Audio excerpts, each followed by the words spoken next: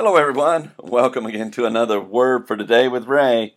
It's always such a great blessing, and I'm always so glad and happy to have this time to share in the Word of God together. I know that I am blessed by reading the Word of God, and my prayer is that you are as well, that you're growing. Maybe you're hearing it for the first time, and let me just tell you, God loves us. He loves you, and He wants you to know Him through His Word.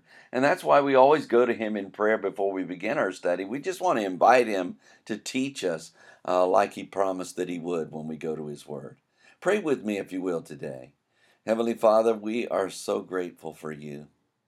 Lord, we never want to take your word for granted. Lord, we know we are a blessed people to hold the Word of God in our hands, to be able to understand and perceive it by your Holy Spirit leading us into the truth and by empowering us to live according to that truth.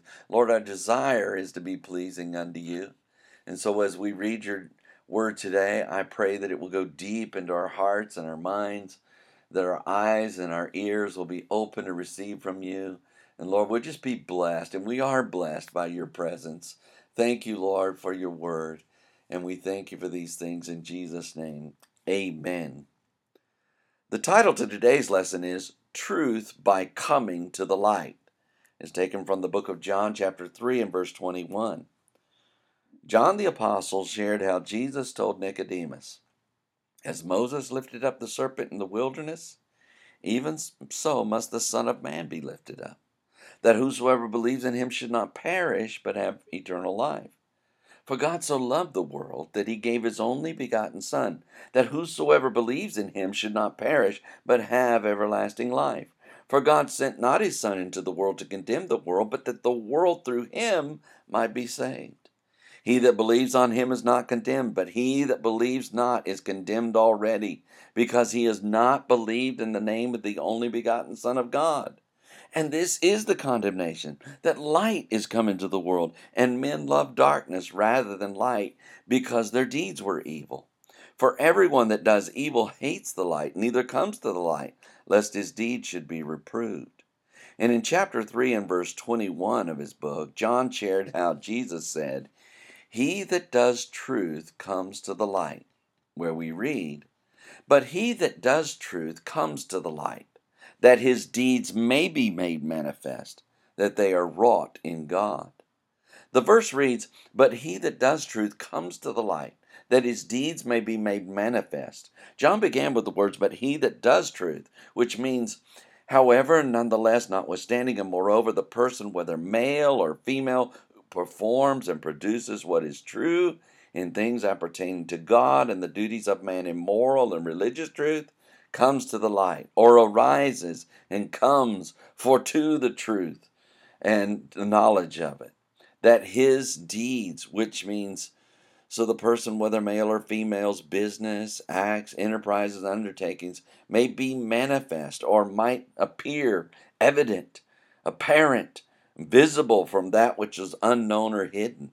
John shared how Jesus said the person who performs true things pertaining to God and the duties of man will have his or her activities or undertakings revealed and uncovered. The verse goes on to say that they are wrought in God. John continued with the words that they are wrought, which means that the works are exercised, performed, and produced in God, or within the Godhead bodily and Trinity, which is comprised of God the Father, Christ the Son, and the Holy Spirit. John shared how Jesus said the person whose deeds are made apparent have them worked out by God exposing them.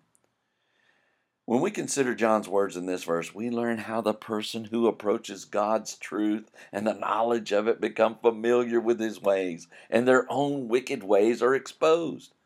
Then God begins to work on their lives so they may become more and more like him. God's desire is to have a personal relationship with every person through his Son Jesus. And when they yield their life to him, he not only forgives and cleanses their sin, but he also promises to grant them everlasting life with him. Let all who read and hear these words submit themselves to Jesus Christ, who is willing and able to forgive and show people the way to live righteously before him and others. Next time, John shares, After these things came Jesus and his disciples into the land of Judea. So read ahead, and we shall join together then. Until tomorrow, there is more. And may the Lord bless you and keep you. May he make his face to shine upon you and be gracious unto you. May the Lord lift up his countenance upon you and give you peace as you continue to study his word. In Jesus' name.